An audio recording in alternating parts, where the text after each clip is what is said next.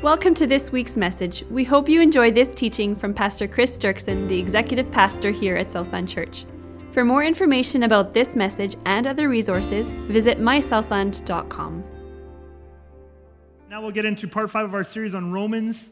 And so far in this series, we basically talked about one thing, because basically the first 3 chapters of Romans, chapter 1, chapter 2, and chapter 3 up to verse 20, is all basically bad news, okay? And it's all the bad news about how bad we are and how much we need a Savior, okay? And so we've been taking in pretty big chunks. I even got through an entire chapter in one message there a couple weeks ago. And we're just going to slow it down a little bit here today because we're finally getting to the good news, and I figure we should spend some time on the good news. So we're going to go through 5 verses today, Romans chapter 3, 21 to 25. And then in the next message, we'll actually probably go back to those same verses because there's a bunch in there. After hearing all of Paul's first 3 chapters there about the problem, I think it's really important that we focus in a little bit on the solution and what Jesus has done for us. And I think that's going to be awesome. So I'm going to read you Romans 3, 21 to 25. And then we'll pray, and then we'll look at this. We're going to look at, actually, basically today we're going to spend most of our time on one word, which is justified, which is a great word. And I hope that you love more and are more grateful for what God has done for you at the end of this message than you were coming in. But anyway, Romans 3, verse 21. But now the righteousness of God has been manifested apart from the law, although the law and the prophets bear witness to it. The righteousness of God through faith in Jesus Christ for all who believe. For there is no distinction. In other words, we've been talking about this whole thing, the Jew and the Gentile, right? That's been a big part of Paul's argument so far. Both Jews and Gentiles, Gentiles being us non-Jews, both Jews and Gentiles need saving, right? Because that was a big issue in his day. And so he says, for there's no distinction. Speaking of between Jews and non-Jews, there's no distinction. All have sinned and fall short of the glory of God and are justified by his grace as a gift through the redemption that is in Christ Jesus, whom God put forward as a propitiation by his blood to be received by faith. All right, let's pray, and then we'll start to look at this. Lord Jesus, we just want to start by thanking you again. And I pray that this would not be just something we do out of habit. I pray that this would not just become something we do as a perfunctory rite here in the church, but that we would truly have hearts of gratitude for what you did for us on the cross. I pray that this morning, by your Holy Spirit, you could actually touch us with a spirit of gratitude, that you would lift a little bit of the veil of hardness that sometimes crusts over our hearts, where we begin to take for granted the amazing work you did for us on the cross. I pray that these words in Romans would come alive for us afresh. And really, again, all I have is words. It has to be your Spirit moving in our hearts, touching each of us where we're at, and helping us to love you more. In Jesus' name we pray. Amen. So I want to zone in. I want to zone in on verse 23 of chapter 3 today. And it's one of the more famous verses in the Bible. And Sarah, if you just want to put up the next one, because I just want to shrink it down so there's less words up there. I really want to focus in on verses 23 and 24 today. For there is no distinction.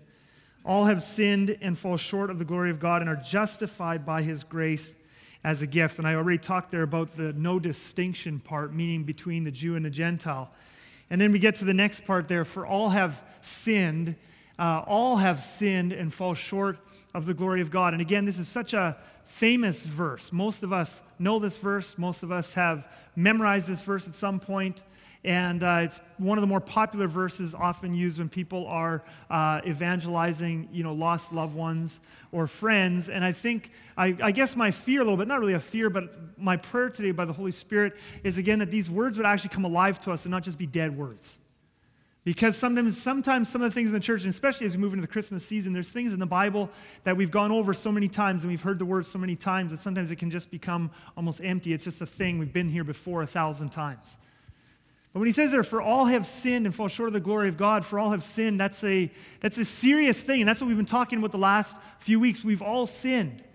And last week, one of the things we talked about is how this issue of sin is actually far bigger than most of us actually have taken into account of, or that most of us feel. Most of us have a picture of sin that is far too small. We view sin as just a short list of don'ts. Okay, we view sin as just a short list of don'ts, and there's a few right at the top of our list. You know, if you look at porn, if you lie, if you steal, if you murder, most of us don't struggle with that one. But there's, a few up there. Don't lie, don't steal, don't swear, don't get drunk, don't do drugs. We have a few of these don'ts, and when we do those don'ts, that's sin. Okay, and absolutely, certainly it's true, those things are sin, absolutely, and we need to repent of them when we do them, and we need to get help, and we need to overcome those things, absolutely. But our picture of sin is far too small, because basically what we think is if we can work really hard and not do those things, if I can just work really hard in my life and not lie and not swear and not lose my temper, if there's just a few things, and not look at porn, if I can just really work hard at not doing those things, I'm doing okay. And what we looked at last week is it's not actually true. The issue of sin is far bigger than just a few lists of don'ts we have to keep ourselves from doing. Recall that the most important commandment in the law, Deuteronomy 6, verse 5, is love the Lord your God with all your heart, soul, mind, and strength. That's what you were made for. You and me were made for one reason, that is to love God. So when we don't love God wholeheartedly, that's actually the biggest sin. So we have this idea of a few don'ts. As long as I stay away from those, I'm doing okay. And yet we miss the absolute biggest one, which is love the Lord your God with all your heart, soul, mind, and strength. Deuteronomy 6, verse 5, of course, repeated by Jesus in the Gospels. And so I think, in many cases, I think some of the worst sinners are the ones who don't think they're sinners, or who don't think they're sinning. It's apathetic Christians often, where we have our list of don'ts and we're pretty good at not doing those don'ts, and we feel to ourselves very pious and smug, like I'm doing okay, and in the meantime, we go through our lives and we have very little love for God. We basically live for ourselves. We live to have that comfortable life, a nicer house, a nicer retirement. With these, and not that any of those things is bad, absolutely not, but we live for those things instead of for God, and we feel good about ourselves because there's 4 or 5 don'ts over here that we are pretty good at not doing, and yet we've missed the most important thing that we were made for, which is you were made to love God and to glorify Him with your life. See, you and I were made for something far bigger than just not doing some things. God didn't just make us to not do something. He didn't just make us to not murder. So every day that I manage to get through the day without killing someone, I can go, oh, I'm living the life God made for me, right? Like He made me to not murder. He made me to not lie. That's not what He made me for. He made me to love Him wholeheartedly and to give Him glory by the way I live my life. So just not doing this short list of don'ts has nothing to do with living for His glory. And so many of us have missed the purpose for which He made us, which is the worst sin.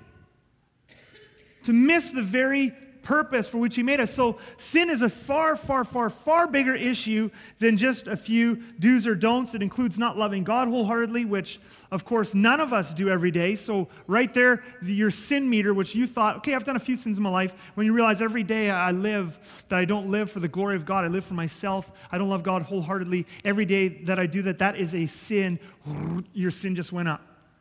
And then you recognize that the next most important commandment after that one is to love your neighbor as yourself. It's not just don't look at porn. It's not just don't lie. It's actually in every interaction with people, love people as much as yourself. Put them first. And you realize every interaction you have where you put your own desires, your own selfish desires, money, impatience, anger, whatever, anytime you put others down or don't treat them with love the way God wants you to do, that's also a sin, and suddenly your sin meter goes, it's like everything I've ever done, right? Even when I thought I was doing okay, our very motives, everything is stained by sin. We realize that we are sinful. Sin isn't just a few things that if we can just not do them, we're not sinful.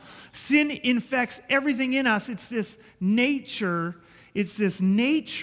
that makes us unable to love the way we're supposed to. It's this nature that makes us naturally self-centered, to constantly live for myself instead of for God and for others. It's in me. It's a disease. And so when Paul says there, all have sinned, and then he goes to the next one, and fall short of the glory of God, he's not just making some trite statement like everybody messes up sometimes, they lie, they steal, they swear. That includes that. But he's talking about something far bigger. We've actually fallen short of the glory of God. We have fallen far short of what He's called us to live for. And in fact, it is impossible. It is impossible. I mean, it might be somewhat possible. Even that's probably impossible. Even that's impossible. To keep your whole life pure of doing the don'ts, even that's impossible. But it might be somewhat possible to, by self-control, keep yourself most of the time from doing the don'ts. But when you realize that there's so much more to loving God and what you were made for than just not doing the don'ts, when you realize it means in every day loving God with everything, living for His glory, and every day loving others, more than yourself and putting others first, you realize impossible for us to do it. That's not our nature. Our sinful nature will not allow us to do that. We are by nature selfish and sinful. And so we talked about that last week, and that's why we are basically doomed. When you actually realize what sin is, you realize that we are utterly and completely doomed. None of us can come even close to scratching the surface. And the analogy I used last week was of a duck trying to be a squirrel or a squirrel trying to be a duck. You just absolutely cannot be the person God wants you to be or that He made you to be with your sin nature. It's impossible for us to love like that all the time. Impossible apart from His help. And so when you finally come into a realization of that, you realize that we are all utterly doomed and on our way to hell. Don't leave yet, because that would be a bad way to go home, okay? When you actually realize what sin is, you realize we are all utterly doomed and on our way to hell. There is nothing we can do about it. Now, the beautiful thing about God and His heart is that God in His gracious loving kindness does not take pleasure in punishing wicked people. Now, this verse came to mind this week, and I just got to jump there and we'll go back to Romans. Ezekiel 33, verse 11, "As I live, declares the Lord God." So it's kind of like taking an oath. As I live, He's kind of promising on Himself. This is a serious statement. "I have no pleasure in the death of the wicked." Is that not an incredible statement? When you realize how messed up we are, that God in heaven could just be done. He could just really just be done with us all. Okay, I mean, He could just be like, this is hopeless, this is useless, these wicked, rebellious people who refuse to love and turn to Me. But He says this, "I have no pleasure." That's not His heart. "I have no pleasure in the death of the wicked, but that the wicked turn from his way and live. Turn back from your evil ways, for why will you die, O house of Israel?" And so God in His loving kindness, in His heart, He does not take pleasure in punishing the wicked. If He doesn't have to, He doesn't want to. That's not happy time for Him. And so He sent His Son Jesus. He is so loving, He is so good that He actually took, because we could not save ourselves, because we are stained by sin, even when we do good, our motives are not loving so often. Even when we try to do good, we mess up because it's our nature to sin. That's who we are. So we could not save ourselves. And so Him, though, in His desire to save us, because He takes no pleasure in punishing us, He actually took the solution on Himself and said, I have to solve the problem. I have to pay the price. I have to take the pain on me, and I have to rescue them myself. I have to do the whole thing. Okay, and so He sent Jesus to die on the cross to pay the penalty for our completely warped nature, which basically makes everything we do in our sin in our lives apart from Christ sinful. And He says, I'm going to take it on myself, okay? And so Paul now starts in Romans chapter 3, verses 23 and 24. Starting 21 really, but we're going to look at verse 23 now. Paul starts to break down for us what exactly all did Jesus do for us. When He died on the cross, this deliverance from our sin nature, and he says a whole bunch of things packed into a few verses. He's going to go on and expand on them and pull them out in the rest of the book of Romans and in the other chapters. I just want to look at one here today, okay? But he says this, for all have sinned and fall short of the glory of God. We're all messed up, and God needed to come save us. But now He's going to start to tell us, what is it exactly that Jesus did for us on the cross when He died for us? Okay? And the first thing He says, and are justified by His grace as a gift, okay? Justified. If we repent of our sins, if we take stock of ourselves and look at ourselves and say, we fall badly, badly short, and no amount of effort is ever going to save us, when we realize that and we repent for our sins, we say, I don't want this anymore. I don't want to live like this. I don't want to live my own anymore. I don't want to do it on my own anymore. And we turn to Jesus. You are the only solution. You must become my God, my master, my Savior. When we do that, one of the first things He does is He justifies us. okay? Now, what does that mean, justify, okay? So we're getting into some theological words here in Romans, okay? And Paul's not trying to make things difficult for us. He's just using words, in this case, a legal terminology to try and capture something for us, to try and help us understand something, okay? And so what does it mean when he says that Jesus justifies us, all right? Well, the Greek word there translated justified is the Greek word dikaiō, okay? Said with a Mennonite accent, all right? Dikaiō, okay? And basically what it means is to render innocent. It's what a judge would do. That's literally what this is. Paul is just borrowing a legal term from his culture, from his time period there.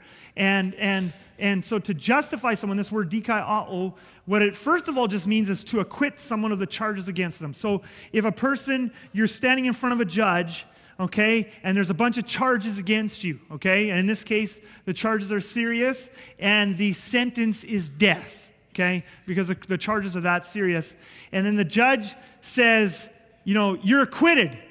All the charges against you are canceled. You're acquitted. You do not have to bear the penalty. That's what this word justified means, first of all, okay? It means acquitted of the charges. So here are us standing before God, fully warped, not just a few don'ts. It's not like we're basically good people. Don't listen to our culture. We're basically good people. We've done a few of the don'ts, so that's bad. And then Jesus had to forgive us of that. No. We are fully depraved and sinful to our very core, so that even the good things we try to do are often done with bad motives.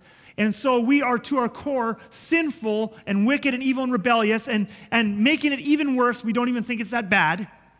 And so we kind of nonchalantly stand in front of God and just say, well, I haven't killed anyone, as if that's good. And he says, whoa, you just have no idea of my holiness to be able to stand before me nonchalantly and try and make the excuse, at least I haven't killed someone. Okay? But we are wicked and rebellious to our core, and yet because Jesus went to the cross, he paid the penalty for our sins, so the judge can actually justify us. He can actually look at us and say, you're actually acquitted. You deserve to die and more. But you deserve to die, but you are justified. I wipe it all out. That penalty has been put on Jesus, and you have been acquitted of all the charges against you. That is the first thing. When Paul says you have been justified, it means you have been acquitted of the charges that you would otherwise stand before God and be accountable for on Judgment Day. Now, and we'll get into a little more because, again, how can God be just to do that? And that comes up later in verse 25, which we won't get to today, how Jesus bears our penalty away, okay? But the first thing justified is just acquitted of the charges. But there's a second thing there, and if you read a lot of the commentaries and a lot of the theologians, they'll tell you that this word in this context here, dikaiō, it means more than just acquitted of the charges. It also has this sense of being declared righteous, okay? And I've got question marks there because I want to explore. First of all, the text itself does not say declared righteous. This is what theologians say the word means, okay? So I have question marks there. And the reason I have question marks there is because I think a lot of times us as Christians, we use these terms and we have no idea what we're talking about. So it's like, God has acquitted us of the charges. That makes sense. That's what the word actually literally means. But then we go one step further and we say, and it also means that God has declared us to be righteous. And we just kind of start throwing that around. But have we ever stopped to think, what does that mean that he's declared us righteous? And in order to examine this further, I want to first look at two things it's not. And because the good news of what it actually is I think better than what we sometimes take it to mean. But in order to just make that clear, at the end of this message, I want to give you kind of a new statement. Rather than using declared righteous, I want to give you something else I think makes more sense for how we talk and understand things. But first, I want to look at two things declared righteous does not mean. So this all at first looked like bad news. You're like, this is justification. This is supposed to all be good news. Okay, well, first of all, I just want to show you what it doesn't mean so we don't go to extremes and that we actually see how God really loves us in our sin.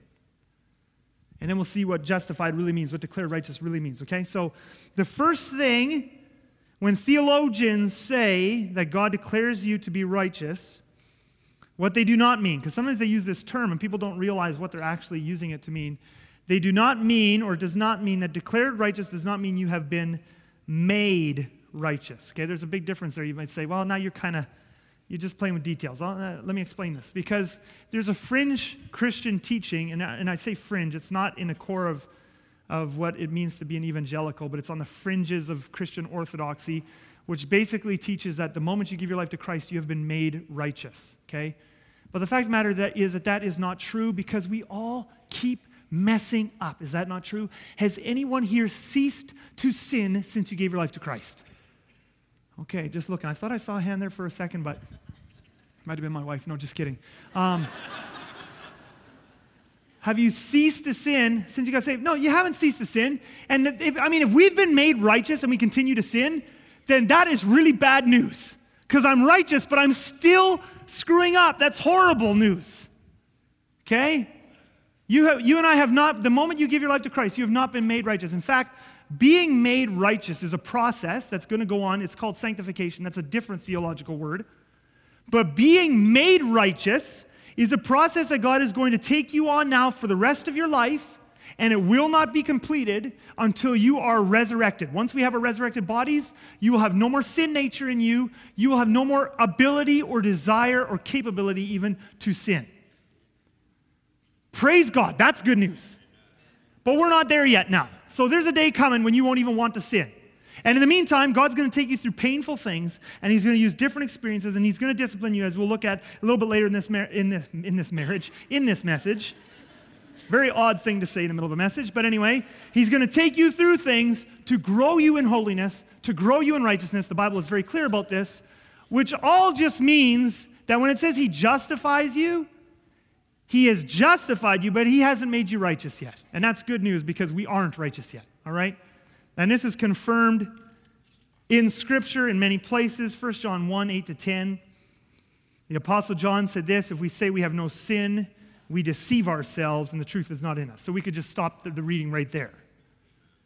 Verse 9, if we confess our sins, He is faithful and just to forgive us our sins and to cleanse us from all unrighteousness. If we say we have not sinned, we make Him a liar, and His word is not in us. Now, I don't know about you, but I don't think God is a liar, and I don't want to call Him one. So we all still struggle with sin, and sometimes some of these extreme teachers will say that this passage isn't for Christians, but I want you to notice that the Apostle John says we. So unless they mean that the Apostle John was not a Christian, he is talking to Christians because he's including himself and he's including us. If we say we have no sin. So we do still have sin. We're in this process, okay? And the reason this is important is because sometimes people take this whole declared righteousness thing. They think, okay, God's made me righteous, and that means I don't have to confess my sins anymore. Well, the Bible is very clear that even after you become a Christian, saying sorry to God is still an important part of living with Him. It's a relationship. I mean, my wife, LaDawn, we've been married 14 years. I've messed up 2 or 3 times now, last count.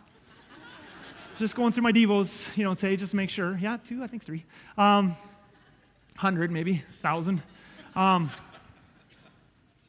And so now when I sin, because I know what some people are saying. They're saying, well, are you saying that, it's not that every time you sin, because this is the question people always come up with. Well, are you saying that if I don't confess my sin, like let's say I swear and then I get in a car accident, now I'm going to hell because I'm not saved because I wasn't forgiven of it.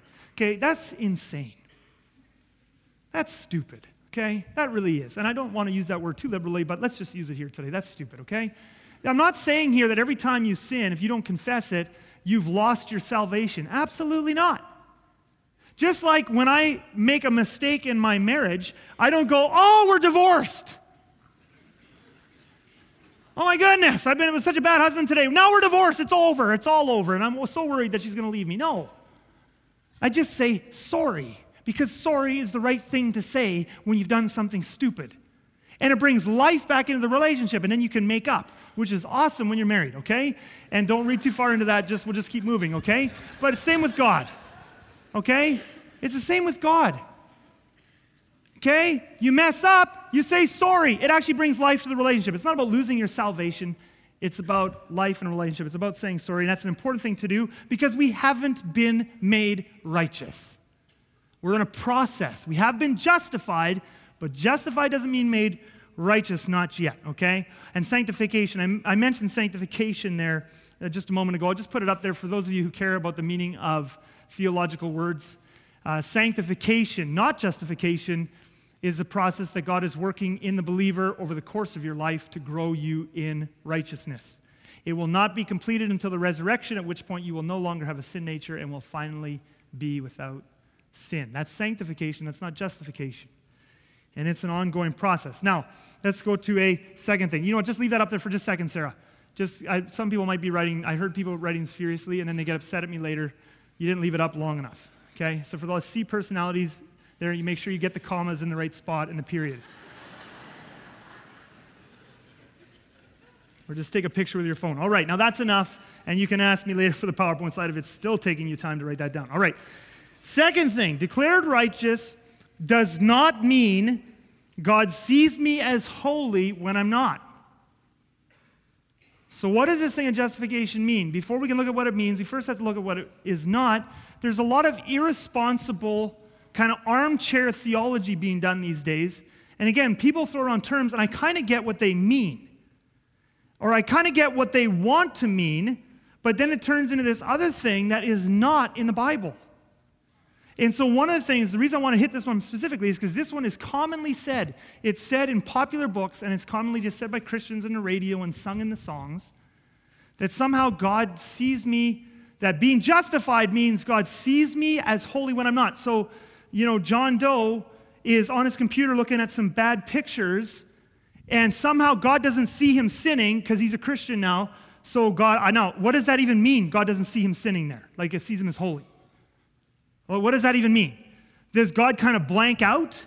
You know, the angels ask him, where was John Doe last night at 9 o'clock? I don't know, I kind of blanked out for 15 minutes. John Doe cheated on his taxes, okay? I don't think there's any John Does here, so we'll just use that name. John Doe cheated on his taxes. The angels ask God, by the way, where did John come up with that extra 15 grand this year? And God goes, I don't know, I blanked out when he was with his accountant there at tax time last year. What does that mean? God sees you as holy when you're not. What does that mean? Like, we throw around these phrases, but we don't actually think it through. To be holy is to not sin. So, and this is why I'm passionate about this, because we actually make words meaningless by our uncautious use of them. So we say God sees me as holy even when I'm not. The word holy then becomes meaningless, because holy means to not sin. So how can God see me not sinning when I'm sinning?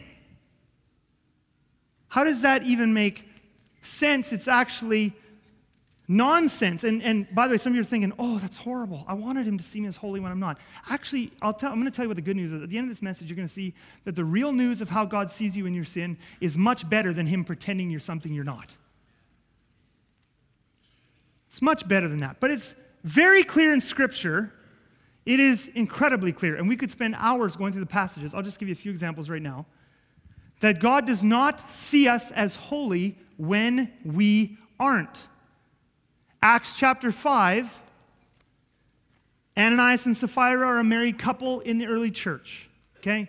They sell a piece of land, and you can go back and read this for your homework, Acts chapter 5, verses 1 to 11, I think. And they sell a piece of land for money, okay? All good. They decide not to give all of it to the church. All good, okay? Newsflash, you don't have to give 100% of your money to us here at the church, okay? If you want to, that would be great, okay? Just kidding, but you don't have to. Ananias and Sapphira didn't want to give all the money from the sale to the church, and they didn't have to. God was not mad at them for that. But they decided to lie about it, and that was a problem. They wanted to look like, they wanted everybody to think that they had given 100% when they hadn't. And so they went to Peter, and they told Peter, and actually it happened one at a time, and Ananias goes to Peter and he says, here's all the money we got from the sale, and the Holy Spirit tells Peter they're lying. Okay, now first of all, if God saw Ananias as holy when he's not, how did God know he was lying? And then you know what the Holy Spirit did to Ananias? He actually took his life. And then Sapphira came in a few hours later, not knowing what had happened to her husband, and the Holy Spirit, and she also, kept the lie and said the lie and told the lie, and the Holy Spirit took her life too. And you know what it says? Great fear came on the whole church. Why did great fear come on the whole church? Because God sees your sins. God did not see Ananias and Sapphira. They're lying. He go, oh, Ananias and Sapphira. He's got these kind of magically rosy glasses. They're holy. They're okay. He actually took their lives. Now, I think Ananias and Sapphira are going to be in heaven. At least I hope so, because there's a lot of us here who have done a lot worse than that. Is that not true? The point isn't here, did they lose their salvation? That's not the point of the story. The point of the story is God most certainly sees your sins and judges them even after you become a Christian. That's not what justification means, that God becomes blind. I'll show you several passages of Scripture here. 2 Corinthians chapter 5, 9 to 10. So what Paul says this to us. So whether we are at home or away, we make it our aim to please him. I'm just going to stop there for a moment. We make it our aim to please God. Why would we have to try so hard to please God if he already sees us as holy? Why? If God just sees me, and sometimes here's another phrase that people use, when God looks at me, he just sees Jesus. Okay, now that sounds really cute, and I get sometimes why people say that. But does God just actually love me for me, or does he just love Jesus? Some people say, he just sees Jesus when he sees me. That's not true. Why did Ananias and Sapphira die? Did God want to kill Jesus? Absolutely not. Why would I have to please God if God just sees Jesus in me? Because Jesus always pleases God. So obviously in there somewhere, God still sees little old Chris Dirksen too. And the rest of us. Which is why we need to make it our aim to please him. Now verse 10, for we, speaking to believers. Again, we, Paul is a believer. He's not a non-believer. When he says we, he's including himself. That's us as believers. For we must all appear before the judgment seat of Christ, so that each one may receive what is due for what he has done in the body, whether good or evil. Each one of us will someday, this is the Bible, not me.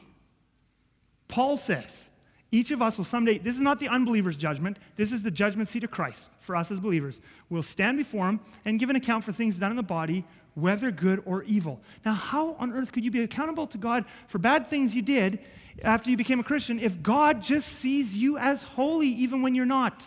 Do you see what I mean? That actually the phrase, and I'm going to come back to it a bit. I kind of know what people are sometimes trying to do.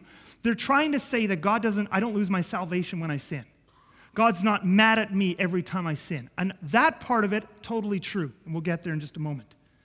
But to say that God sees you as holy when you're not is not scriptural, first of all. And second of all, it makes nonsense of the word holiness, which means to not sin. So God does see our weaknesses, okay? And of course, Revelation chapter 3. Do I have time to do this one? Yeah, let's just whip through it. No, let's go to Hebrews 12. We're going to skip Revelation 3. Sarah, you just skip Revelation 3. Revelation 3, Jesus speaks directly to the church at Sardis and tells the church at Sardis, there's a bunch of Christians in your church who have soiled garments. How could God say garments in Scripture? And I said I wouldn't do the verse, and then now I'm doing it. But I'm just giving the quick thing. White and holy garments in Scripture symbolize holiness and purity. How could God see the Christians in the church at Sardis as having soiled garments if he sees them as holy when they're not? It doesn't make any sense. And there's so many more passages like this. But last of all, if God already sees me as holy, why would he ever need to discipline me? Right? I mean, if I had a magic set of glasses that made me see my kids only doing good even when they do wrong, first of all, I would not be a good parent, would I? And I think some parents actually almost do go through life like that. But if I had a pair of glasses on that made me, every time they did something bad, I actually only saw them as doing something good, I would never discipline my kids, would I? Because I would never see them doing anything bad. And if God sees us as holy even when we're not, he would never have to discipline us. If God only sees Jesus when he looks at me, he would never need to discipline us, because I'll tell you something, Jesus doesn't need discipline. Did you know that? Jesus doesn't need discipline. But the New Testament says, I do. Hebrews chapter 12 says this, verse 4, starting in verse 4, in your struggle against sin. Why would we need to struggle against sin if God already saw us as holy? But I'm becoming a bit of a broken record. You have not yet resisted to the point of shedding your blood. In other words, there's supposed to be a struggle in our lives to stop sinning. It should actually cost us something. Verse 5, And have you forgotten the exhortation that addresses you as sons? My son, do not regard lightly the discipline of the Lord, nor be weary when reproved by him. For the Lord disciplines the one he loves and chastises every son whom he receives. God disciplines us. In fact, if you don't have any discipline in your life, that's what it's saying here. It means he doesn't love you, because we're all in need of discipline. That's what the Bible says. Verse 7, it is for discipline that you have to endure. God is treating you as sons. For what son is there whom his father does not discipline? And some permissive parents should read this just for their parenting. If you are left without discipline in which all have participated, then you are illegitimate children and not sons. Besides this, we have had earthly fathers who disciplined us, and we respected them. Shall we not much more be subject to the Father of spirits and live? For they disciplined us for a short time as it seemed best to them, but he disciplines us for our good. That why? Why does God discipline us? So that we may share his holiness. Okay? Now here's the thing. It does not say in the Bible that the moment you give your life to Christ, you have been made holy. That's not going to happen until the resurrection. And it's going to be an amazing gift when we actually become holy and pure. We're in a process right now taking us there. So that we may. God disciplines us because he's growing us in holiness.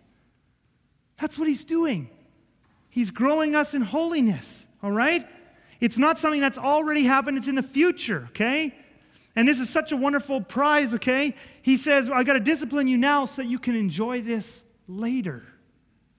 So you can enjoy the fruits of righteousness and holiness later. Verse 11, for the moment, all discipline seems painful rather than pleasant, but later, not now, but later, it yields the peaceful fruit of righteousness to those who have been trained by it. So we're not fully righteous yet. But God disciplines us now so that we can grow in it, so that later we can enjoy the fruits of it. We look forward to that day. So now we go back to Romans chapter 3. We've looked at two things. So Romans 3, Jesus died on the cross, and now because of that we are justified. What does it mean that we're justified? Number one, it means the charges that were against us, we have been acquitted of the charges. We were supposed to be, God should be mad at us. We should have to go to hell. Death is the penalty, but we have been acquitted of the charges because Jesus paid the penalty. Awesome. But now we look at the second thing. Theologians talk about being declared righteous. A part of being justified is being declared righteous. So what does that mean we're declared righteous? And we've looked at two things it's not.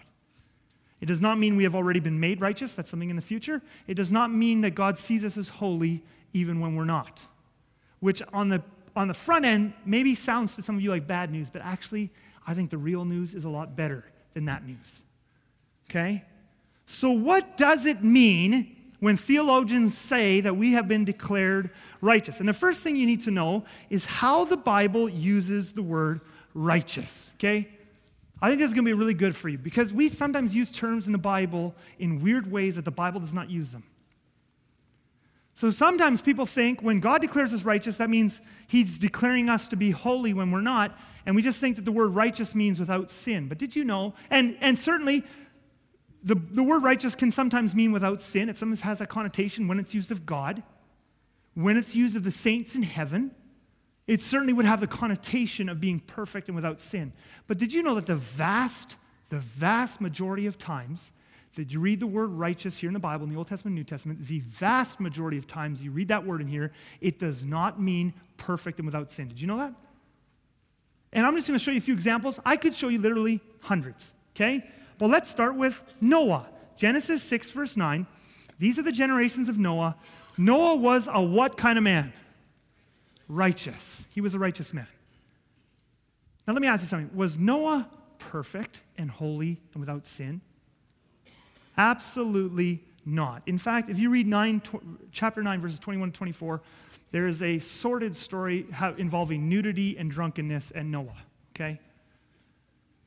Noah was far from perfect. Nobody's perfect. Nobody is without sin. Nobody is holy like God is holy. Absolutely not. And yet here, it says that Noah was a righteous man. So how is Noah a righteous man if he's not perfect and holy and without sin? Well, the reason is because that's not what the word righteous is used to mean in Scripture most of the time. When Scripture uses the word righteous, what it means is this: a person who walks with God.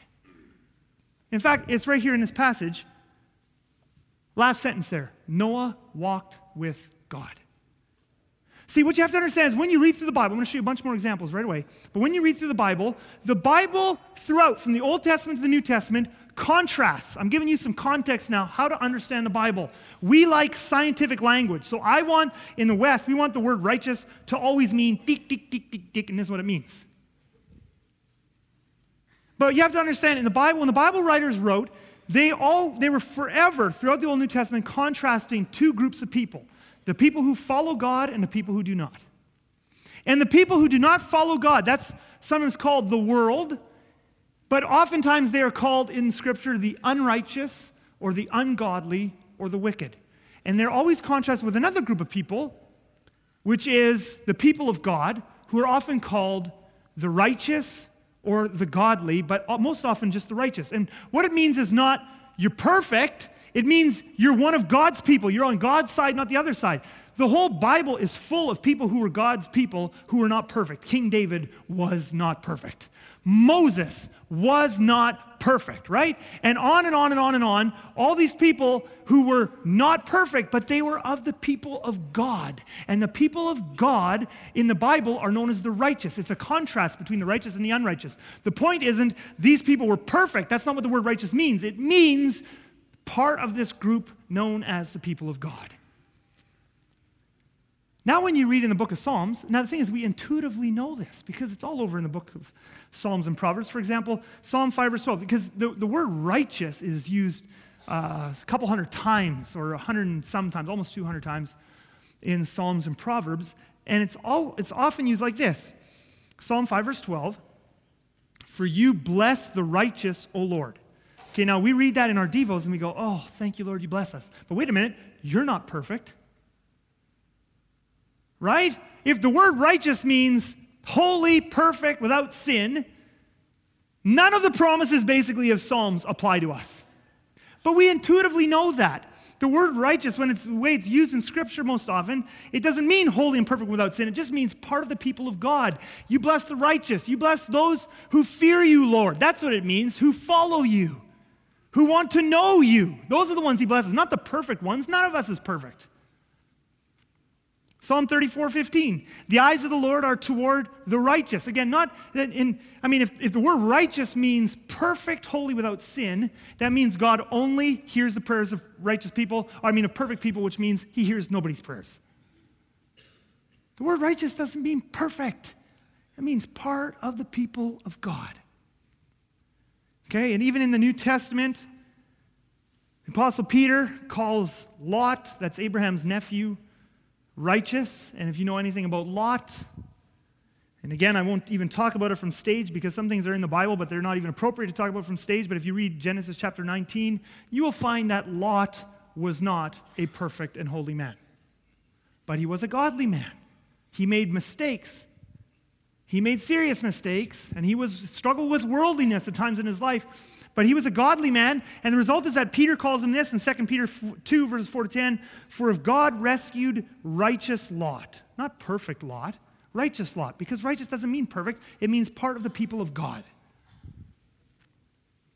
"For as that righteous man lived among them day after day, he was tormenting his righteous soul over their lawless deeds that he saw and heard. Then the Lord knows how to rescue the godly from trials and keep the unrighteous." And there you see that contrast. It's throughout the Bible. The unrighteous and the righteous, the ungodly and the godly. It's two groups of people.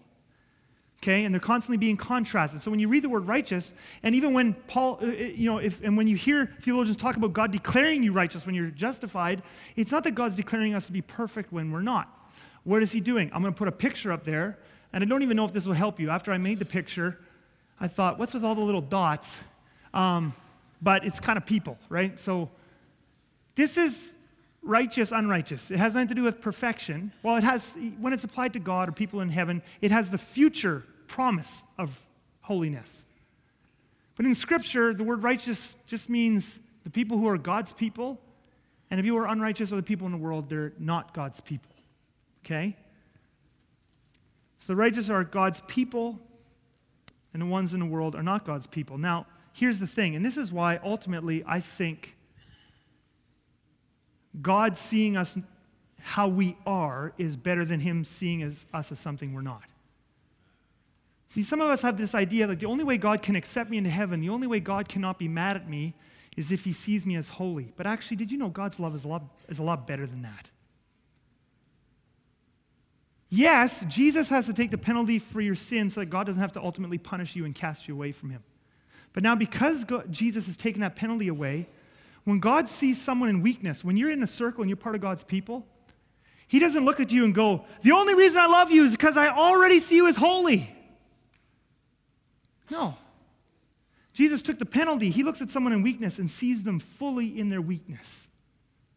He sees you and I fully in our weakness. He sees us fully in the struggles we have. And he comes to us in that, not pretending we're something we're not. He comes to us in that weakness and he says, son, daughter, I don't have to punish you. Jesus took the penalty so I don't have to punish you. And now I'm going to walk with you in your weakness. I'm not going to pretend it's not there.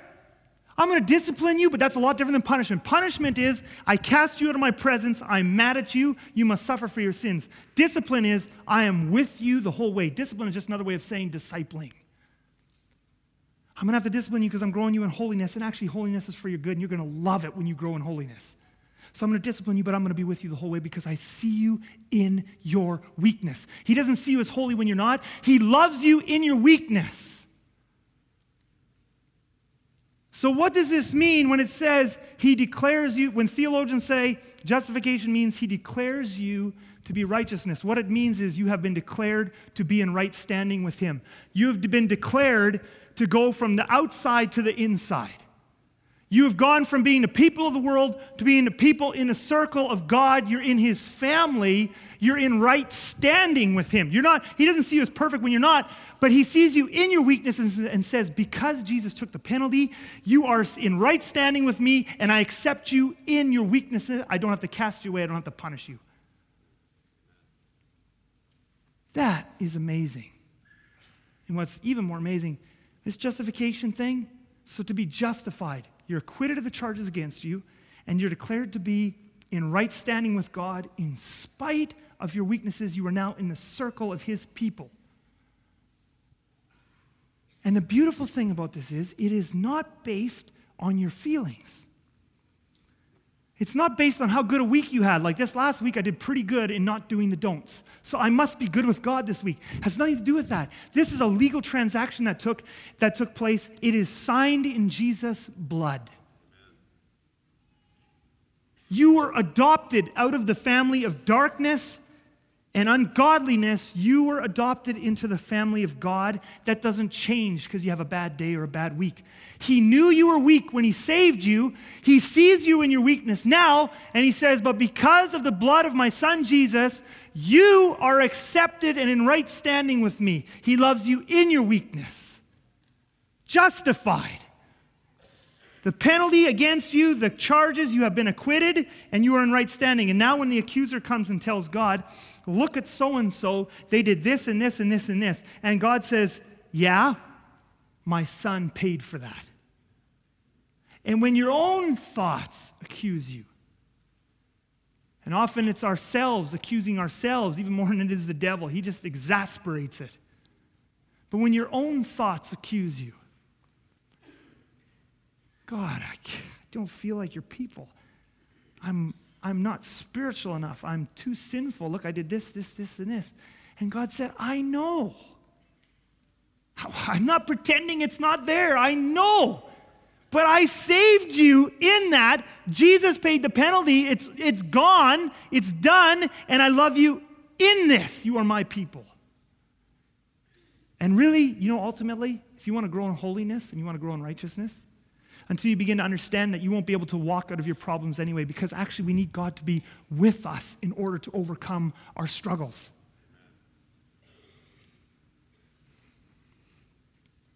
So now as we move to the baptisms, one of the reasons this is such a celebration, this is a celebration, people getting baptized. These people have moved out of the unrighteous, the people of the world and ungodly against God. They have moved into the circle of God's people, and their sins are not counted against them. God loves them in our weakness. God loves all of us in our weakness.